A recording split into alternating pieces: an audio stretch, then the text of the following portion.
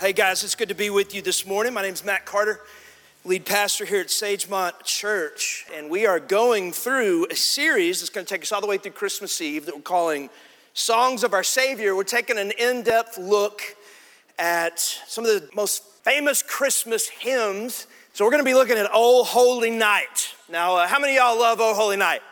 Oh, if you don't, I'm going to pray for you, all right? I'm going to pray that you go to the Connection Center after the service. Speak to a pastor about that.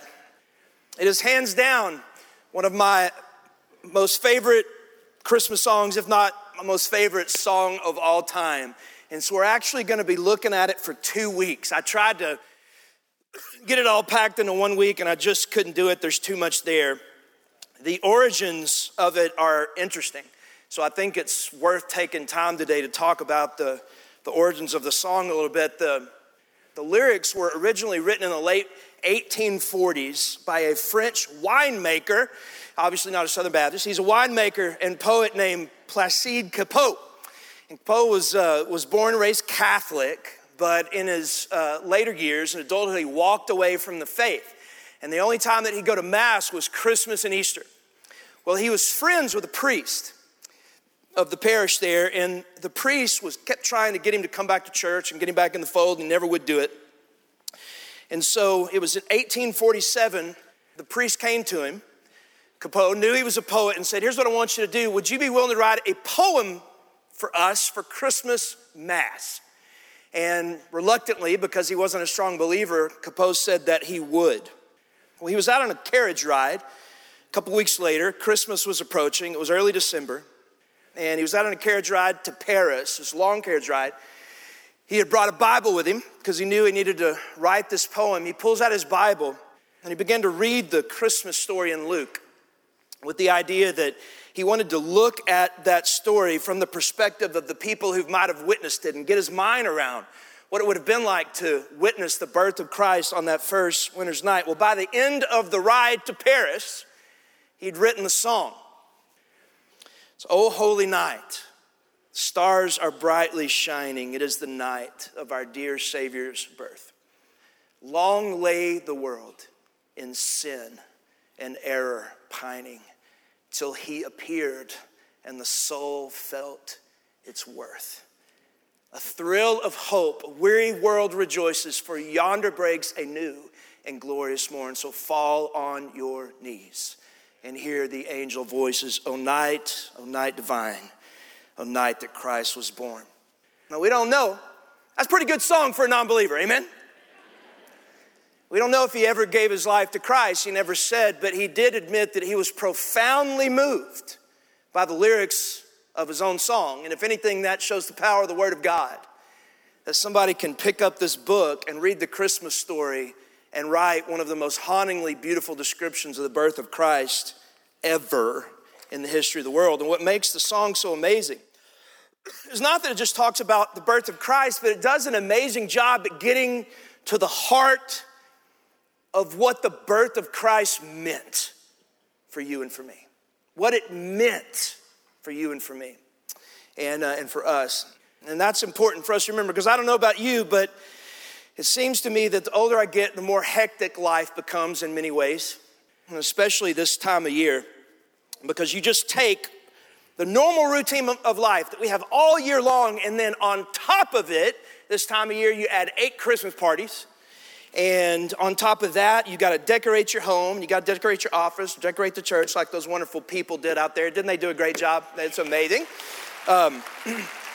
Decorate church, office, classroom, and then on top of that, you gotta, like a crazy person, go to the mall and try to shop for Christmas presents, and then you've got to travel, and then you got your family, and then you got all these traditions and things that you got to do. And if you're anything like me, because of the busyness of the holiday season, you wake up sometimes on December 26th with this profound sense that you've completely missed something, that you were created to experience more during this Christmas season, but you missed it because of all the busyness. And what that thing is, I've sort of put my finger on that I sometimes sense that I miss, is that I was created and meant during this season, really all year long, but during this season to give my mind and my heart space and time to get to a place of worship. It was like, right, y'all sang those Christmas songs and you just came in off the street and you're just singing them. Some of you weren't just singing them, but a lot of us are just singing them instead of really getting to a place of worshiping God because of the amazing, unbelievable thought of the incarnation of Christ.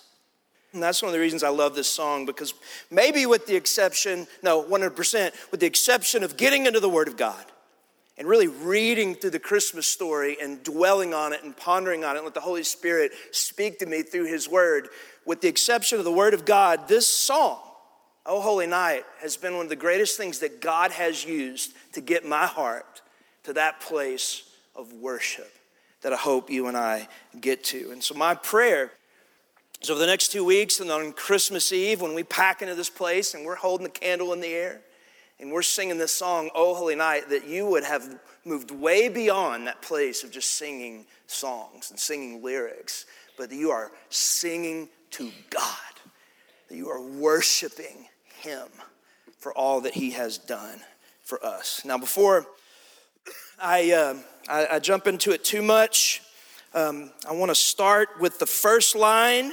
The author just paints this visual picture of the night of Christ's birth. He says, "Oh, holy night." I love that he called it holy. It means set apart. It was definitely a set apart night. He said, "The stars are brightly shining. It is the night of our dear Savior's birth." And then the next line that he says is, in my opinion, one of the greatest lyrics in the history of songwriting. But before I get into it, let me give you some context about what he's going to say. Last week, we looked at O Come Emmanuel, and we talked about that that's a song that speaks of the anticipation or the longing of the people of God for the Messiah to finally come to us and make everything right. What this next line in O Holy Night does is it speaks to why the people of God longed for Him to come. This next line talks about why the people of God so desperately needed and wanted for the Messiah to show up, and here's the line. It's long lay the world in sin and error, pining. That's the reason that the people of God longed for the Messiah, for the Savior, because long lay the world in sin and in error, pining. I love that word, pining. Isn't that a great line? Word pining means to mourn. It means to suffer. And that non-believing French winemaker poet guy hit the theological nail on the head. Because until that first Christmas night, for generation after generation after generation, the people of God waited, mourning and suffering in the hopelessness of their sin until He appeared. And so let's take a minute and let's get our minds around why I say that the people of God, before the Messiah Savior came, they mourned and suffered in the hopelessness of their sin. Okay? Well, you know the story. When God created us, put us in the garden, and He created us for one primary reason. Why, don't shout it out, but why did God create us? Like, why did He put us in the garden? He put us in the garden, He created us so that we'd be in relationship with Him. So that we would love and know and experience and be in an intimate day after day, moment by moment relationship with Him, the living God. But what happened? We sinned. Adam and Eve sinned. And when Adam and Eve sinned, 3 things happened. Number 1, death entered into the world. Scripture says the wages of sin is death. And so the moment they sinned, death entered into the world. But another thing happened. Not only did death enter the world because of our sin, but because of our sin and because God is holy, we were separated from what we were created to do. We were created to be in a relationship with God because God's holy. He can't be in the presence of sin. And so we lost that intimate, face-to-face, amazing relationship with God that we were created for. And that's where that longing comes that I talked about last week. But then there's an interesting third thing that happened when sin entered the world is that through a series of events, the people of God became keenly aware of just how much God hates sin. Sin's a bad thing. It's not a neutral thing. It's not a sort of bad thing. Sin's a really bad thing. God hates sin. And God, after sin enters into the world, sin began to grow and grow and grow to the point that the Lord looked down at the earth. And the scripture says that God saw that the thoughts of man were always evil continually. That sounds pretty bad. And so he sent a flood. He destroyed the entire earth except Noah and his extended family. Noah and the extended family repopulated the earth, but what happened? They kept on sinning. And sin began to spread and spread and spread. Now at that point, because God is completely holy and completely righteous, it is insane to me that he just didn't wipe out everybody. Y'all with me? But instead of saying, all right, I'm done with these people, right, which could have, he went to work. Instead, to restore us back to himself by him paying the penalty of sin for us. And he began by giving us the law. He gave us the law. He gave Moses the 10 commandments on Mount Sinai. Thou shalt not steal. Thou shalt not murder. Thou shalt not commit adultery. Thou shalt not covet. But here's the thing, and I want you to listen really carefully. The law was meant to be a guideline in which the people of God could know what his standards were, right? So that they could follow him. For the law, they didn't know what his standards were. They didn't know what God wanted. They didn't know what sin was. They didn't know what righteousness was. And so he gave us the law. He says, this is the law. Here is my standard. But let me ask you guys a question. How good were the Israelites at following the law? They stunk at it. Just like you and me, right? Not very good at following the law at all. So just like you and me, they broke the law all the time. Now listen, really carefully. This is really huge. Instead of the law being this tool that caused righteousness in us, what the law did is it made them more aware of their sin. It's actually a biblical concept. I'm going to show you why. Romans 7:7. This is Paul speaking about that concept. He says, what then shall we say? That the law is sin? By no means. Yet if it had not been for the law, I would not have known sin. For I would not have known what it is to covet if the law had not said, you shall not covet. Now listen, what Paul said there is that the law did not keep us from sinning. If the law kept us from sinning, Jesus would have never had to come. But what he said is the law didn't keep us from sinning, but what the law did instead is it revealed our brokenness. It revealed our inability to follow the law. It revealed our desperate need for a Savior, okay? And then God, when he saw how broken it was and our inability to follow the law and that we kept on sinning, he took another step to reconcile us back to himself. He created the sacrificial system. He knew we couldn't follow the law, and so he created a sacrificial system, which is a way that we could have our sin temporarily atoned for. And so he created a system where we could kill an animal, we could shed its blood, and when the blood of that animal was shed, then our sins would be atoned for the year. Okay, but what would happen? You'd show up with your family, shed the blood of an animal, all your sins would be forgiven, you're feeling righteous, you're feeling good in the sight of God, but what would happen? You wake up the next day and you'd sin again. And there you are, listen, 24 hours later, covered in the guilt and the shame of your sin. Now, real quickly, we're digging through a bunch of theology here, and I'll get out of it here in just a second, but hang with me. Hebrews 10 talks about this never-ending cycle of sin and sacrifice and sacrifice and sin and sacrifice. Hebrews 10:1 says the law is only a shadow of the good things that are coming. Did y'all hear that? The law is only a shadow of the good things that are coming, not the realities themselves. For this reason, it can never, by the same sacrifices repeated endlessly year after year, make perfect those who draw near to worship. Otherwise, would they not have stopped being offered? For the worshipers would have been cleansed once and for all. It would no longer have felt guilty for their sins. But watch what it says in verse 3. But those sacrifices are an annual reminder of sin. Did you catch it? Those sacrifices, what did they do? They're an annual reminder of sin. You'd offer the sacrifice and you'd be doing it and it'd hit you like a ton of bricks. I'm just going to sin tomorrow. And it was an annual reminder of just how messed up we were. In verse 4, it says, it is impossible for the blood of bulls and goats to take away sins. The writer of Hebrews is saying it is impossible for bulls and for goats' blood to permanently take your sin away. Needed a different kind of blood. And so let me ask you guys a question. What do you think the law and the sacrificial system produced in the people of God? What do you think it made them feel? I mean, Hebrews just told us a little bit of it. What do you think it made them feel? Well, I'm guessing that the first thing that the law and the sacrificial system made them feel was hopelessness. A sense of hopelessness. People knew God's standard. They knew what it was. He gave them the law, but no matter how hard they tried, they broke his standard over and over again. And they were forgiven for a little while, but then they'd break his standard again. So I imagine it would produce in them hopelessness.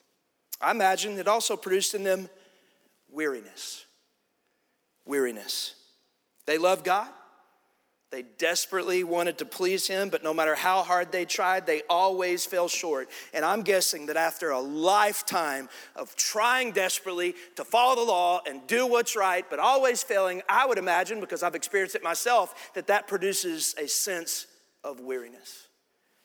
And there's one final thing that I think the law and the sacrificial system and sin and the inability to follow the law produced in people, and that is worthlessness. Worthlessness. God clearly told his people, he said, I want you to be holy like I'm holy.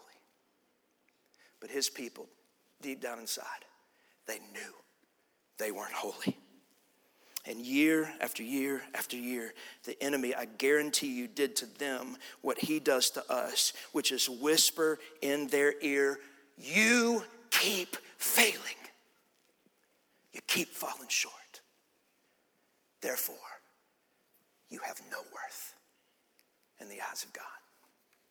That was the state of the people of God for centuries and centuries and generations. Hopelessness, weariness, worthlessness. And that's why that line is so amazing. Long lay the world in sin and error, pining, mourning, and suffering. But in the midst of the hopelessness, in the midst of the weariness, in the midst of the worthlessness, the prophets began to speak. They began to speak and they began to utter, almost in a whisper, an unimaginable word, and that word was Messiah, a Savior. Prophets began to speak of a Messiah, a Savior that would come to the people of God and he would save them from the hopelessness and the weariness and the worthlessness of their sin. But for century after century after century, generation after generation, they waited. They waited in the hopelessness and the weariness and the worthlessness of their sin. Until one night, one holy night, after all that waiting, after all that mourning and pining, Jesus, the Messiah, was finally born. Finally. And this guy that wrote this, in describing that moment, wrote one of the most beautiful lines I've ever heard in the history of music. He said, long lay the world in sin and error pining until he appeared and the soul felt its worth. Gosh, I love that. Let me ask you guys a question. Can y'all relate to that feeling? I can. Can you relate to what the people of God felt before the arrival of Christ? Like, can you relate to, in your attempt to please God, in your attempt to follow the law, in your attempt to follow God's standards, and your inability to do it, which is why Jesus had to come, can you relate to how they felt? Hopeless, weary, worthless. I know I can. I know what God's standards are. I've read the Bible enough. I've preached enough. I know what his standards are, but I am not great at meeting them very often. I know his call on my life to be holy. I'm also very aware of how often I don't walk in holiness like I should. And so what do you and I do in those moments when the Spirit speaks to us and makes us aware now that we are not following God's standards? Even though we're forgiven, we're not following His standards. What do? We, just like these people, we try harder. We think, man, this time I'm going to get it. This time I'm going to get it right. This time I'm going to do what God created me to do. Paul talked about it in Romans 7. I do what I don't want to do, and I don't do what I ought to do. Who will save me from this body of sin and death? And when we get to that place where we realize we can't do it as hard as we try, what does it produce in you and in me? I'm telling you, I cannot tell you, and this is not everybody. Not everybody struggles with this, but I want you to know this is what I struggle with. I can't tell you how many times when I look at my sin and my inability to meet the standards of God, how often that has made me feel worthless. Y'all with me? I should have gotten it right by now. I should have figured this out by now. No way God loves me. No way God is pleased with me. It's a lie, but it's what I feel. And 2,000 years ago, on a cold winter's night in Bethlehem, God left heaven and He came to this planet, not only to save us from our sin. That would have been more than we deserved, amen? But what I'm about to show you is one of the other reasons that He came to this planet was to show us definitively just how valuable we are to Him. Well, let me show you why I say that. Talk about why I say that. I shared this last Christmas Eve, and I'm going to share a portion of it again because the longer I'm alive, the more this story just gets all over me. I just love it. But let me ask you this question. Have you ever stopped for 1 second and thought about and wondered why that the very first people that God told about the coming of the Savior Messiah were shepherds? Like, have you ever just stopped to think about that for a second? It's the greatest moment in the history of the world. It's this moment that generations of the people of God have been longing for and pining for, and it finally arrives, and the very first people that God chose to tell were some guys that watch sheep. Have you ever thought about that? Think about how unbelievable that is. And if you think about it, it doesn't make any sense apart from what I'm about to say. You got the birth of the Messiah, for crying out loud. Now, if you're God, or I'm God, which thankfully we're not, but if we were God, what would you do? The long-awaited Messiah that the generations of people of God have been longing and pining for is finally here. What do? You at least put it on Facebook, amen? You want to tell as many people as you can. You got to get like 600-700 likes at least. You put it on Facebook. But this is before Facebook, so what do? Who do you go tell first? He's here. God in the flesh, Emmanuel, God with us. He's here. He came. I don't know about you. I'm probably going to the person that can have the most influence in getting the message out. I go to a king.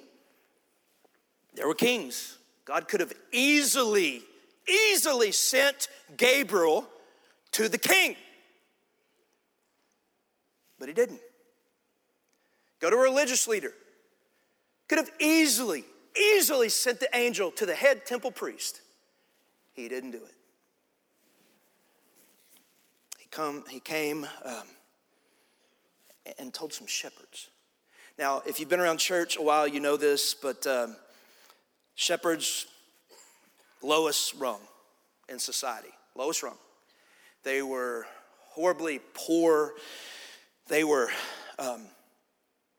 lived outside, and because they lived outside constantly, they were considered ceremonially unclean, which is a big deal back then. And so because they were poor and because they were ceremonially unclean, nobody would have anything to do with them. People thought they were unclean, and so these guys were outcasts. They were nobodies. And if anybody, listen guys, if anybody in that society, maybe with the exception of lepers, if anybody in that society would have felt worthless, it would have been those guys. It would have been the shepherds.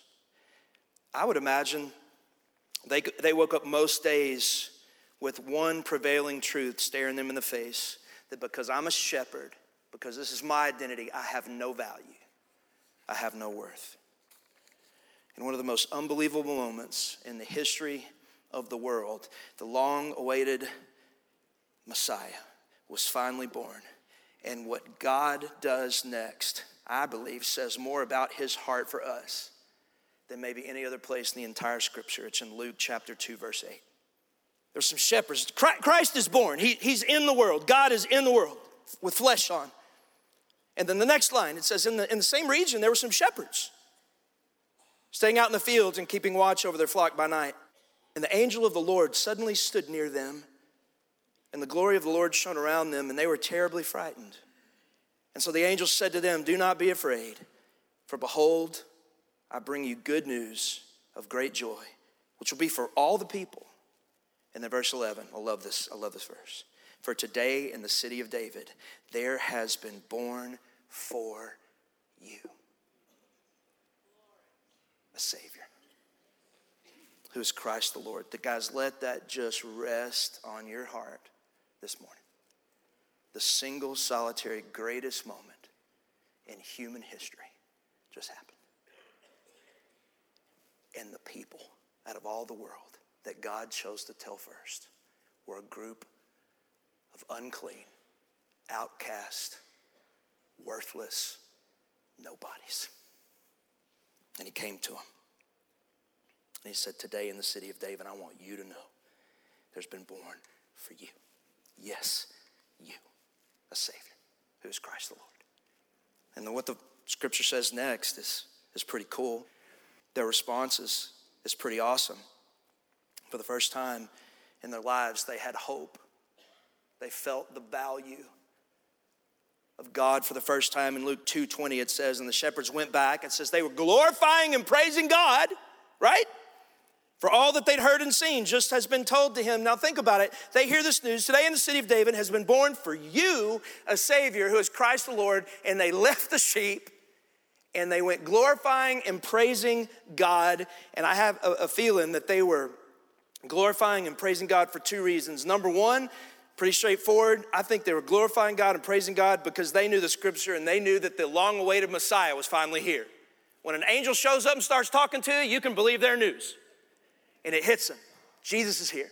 The Messiah is here. But I'm convinced in the core of my being that the second reason that they were worshiping and praising God was because it hit them like a ton of bricks. For the first time in their entire lives, they realized that I may not have value to this world, but I have value to Almighty God.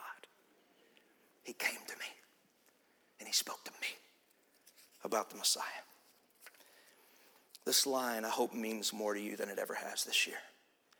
Long lay the world in sin and in error pining till he appeared and the soul felt its worth. I want to start landing the plane today by telling you a story that as I look back on my life, I'm going to tell you the story and then I'm going to pray. We're going to be done. We're going to sing O Holy Night. As I look back on my life, there is a handful of times where things have happened that I can't explain apart from there being a God. And it's too big of a deal to be a coincidence. And this is in the top two, right? Top three. I think you got to put my salvation. That's pretty unbelievable. And my calling to ministry, which is crazy. And then this is number three. And it's one of the most miraculous, powerful movements of God, him displaying himself in a tangible way that I've ever seen. After I tell you the story, it's either the greatest coincidence in the history of the world or there's a God. Started back when I was 11 years old. I was sitting in a pew. We sat in pews back then. Y'all remember pews? And we were sitting in a pew, and my mother was sitting beside me. And we used to sit down sometimes when we sang. Do y'all remember that too? We were sitting while we were singing Because He Lives, which doesn't make much sense. And but we were singing Because He Lives, and I was 11, and my mom leans down to talk to me, and I'm thinking she's probably mad at me because she used to get mad at me all the time in church, tell me to shut up and be still and stuff. But she leans down out of the blue, and she says, Matt, when I die, I want you to bury me in a red dress, and I want you to sing Because He Lives. Shirley Ann Carter was born in 1944. What would she be now? Is that 77, 78? But this was, gosh, however old she was when I was 11. She says, when I die, I want you to bury me in a red dress, and I want you to play Because He Lives at my funeral. Now, for some crazy reason, as an 11-year-old kid, that stuck with me. And on November 2nd of 2001, she suddenly passed away, far too young, tragically passed away. I'm a big-time mama's boy. And it was sudden, and it was tragic, and it broke my heart. So the time comes for her funeral, and I remembered her saying that as an 11-year-old kid.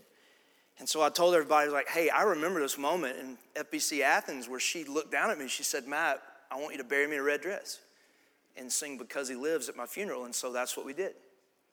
We buried her in a red dress. And the last song we sang was Because He Lives. About a month goes by, and it's actually in December. And I was invited on a trip to go to Belize, South America, and work with dental missions or something. I don't remember all that we were doing. And so a month later, I'm struggling with the loss of my mom, and we go to Belize on this mission trip, and we were all hanging around one night. It was about 10 o'clock in the evening, singing, worshiping, going through the day. And one of the local pastors shows up at where we were hanging out. He walks in, everybody says hi because they knew him and stuff, and he invited us to go out evangelizing. Everybody's like, right now? It's 10 p.m.? He goes, yeah, let's go. Well, I was the only person that said yes because I was young and dumb and I was, 20-something. I'm like, let's go. Let's walk into the jungle in the middle of the night. That sounds great. And so I say yes, and me and this guy that I just met drive for about an hour out into the middle of nowhere. And when I say the jungle, guys, it wasn't like a town. We are in the jungle. And we've got flashlights. And we finally get to a place. There was one street light kind of in the middle of four dirt roads, and that's where we parked our cars. And he says, okay, there's two villages. There's one to the right and one to the left. He said, I'm going to go to the one to the right. You go to the one to the left. And I was like, what did you just say? I thought we'd go together since we're in the jungle. And it's 11 o'clock at night. He goes, no, man, just trust the Lord. And so we can cover more ground. And being 20, however old I was and stupid, I was like, yeah. And so I grabbed my flashlight and I walk literally into the darkness. And he said, there's a village that's probably about a half a mile away. So I'm walking over this half mile, realizing just how dumb of a decision that I just made. Sure enough, myself and Jesus walk up to this village. There's no light. You see a couple of flickering candles inside grass huts. No exaggeration, a grass hut. And I thought, okay, what do I do now, right? And so I was like, all right, I'm going to come knock on a door. So I go and I knock on one of the doors, and this lady and her kid comes walking out, and they look at me, and I'm like, it's never dawned on me what I'm going to say in this moment. Here I am, young gringo, walking up in the middle of the night in a grass hut. And so I said, hey, I'm a Christian, and I just want to come and talk to you about Jesus or something. And she's like, no hablo inglés, right? And I was like, oh, okay. And she closed the door and shut the door. And in that moment, it hits me that I've made the biggest mistake of my life. Like, this is so dumb. It's 11:30 by this point. I'm in the middle of the night. I'm in a jungle. I'm the only white guy for 600 miles, and I'm wasting my time. So I started walking back, and I'm sitting there under the street light at this crossroads waiting for this guy to come back. It's probably 8:40 or 11:45 by this point. I'm getting a little scared. I have no idea where this guy is. His car's still there, and so I'm sitting there. And all of a sudden, this kid comes walking up.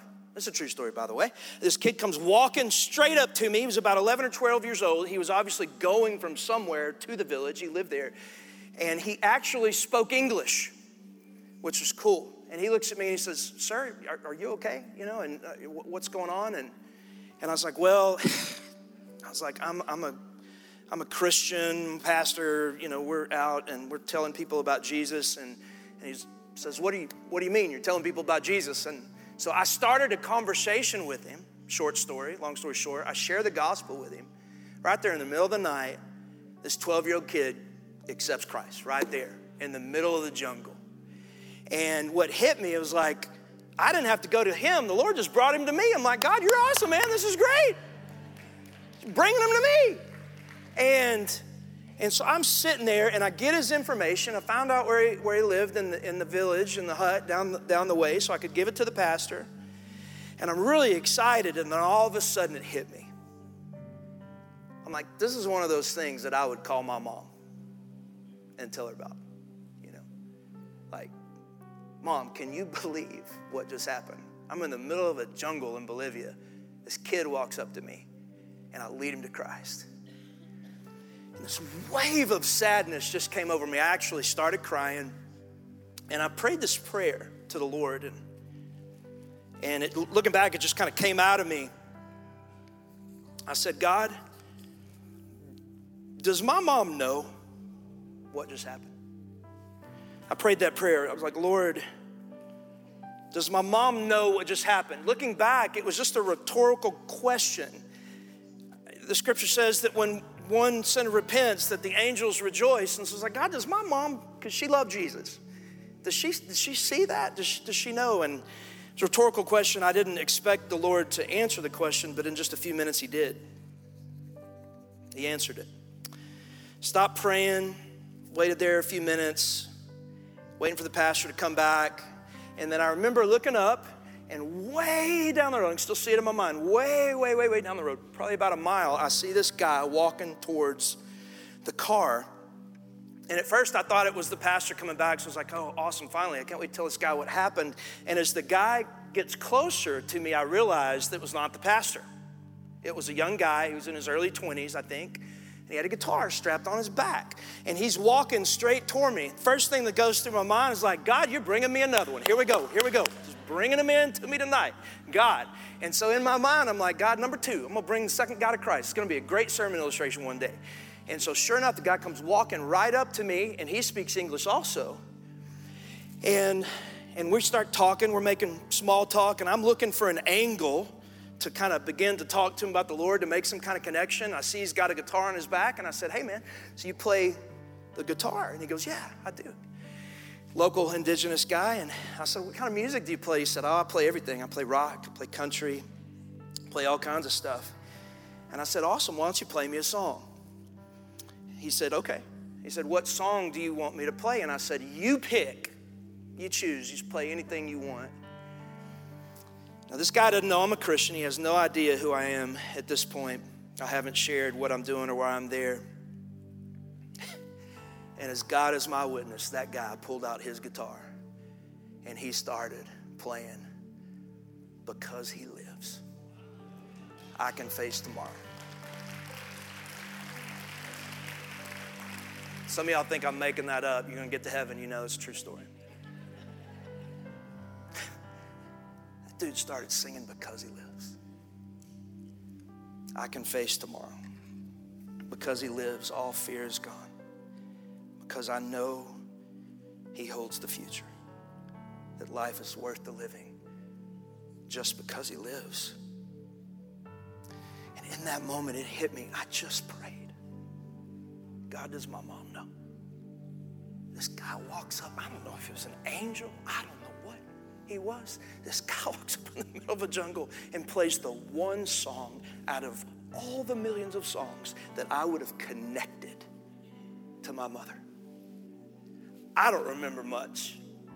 After that moment, I remember this. I remember I walked away and I lost it.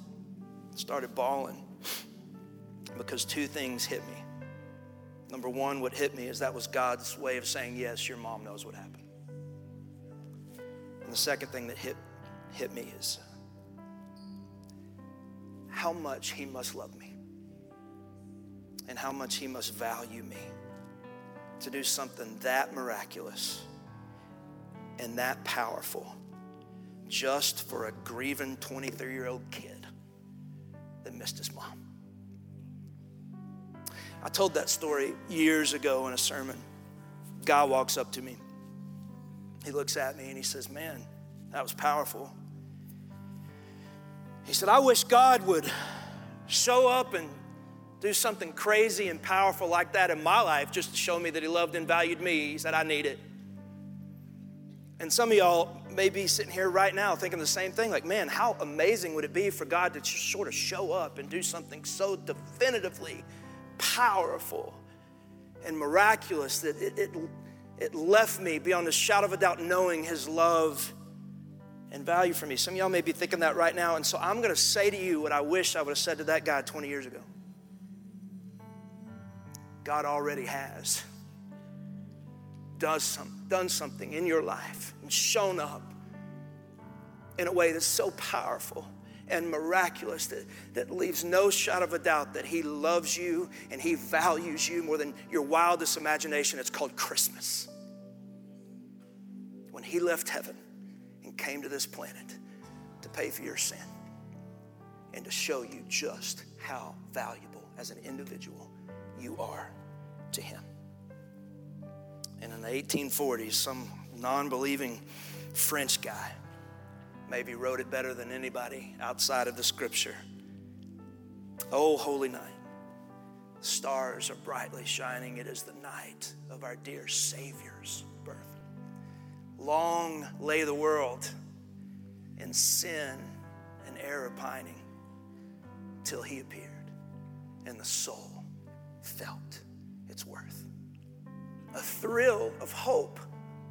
The weary world rejoices, for yonder breaks a new and a glorious morn. Here's our response.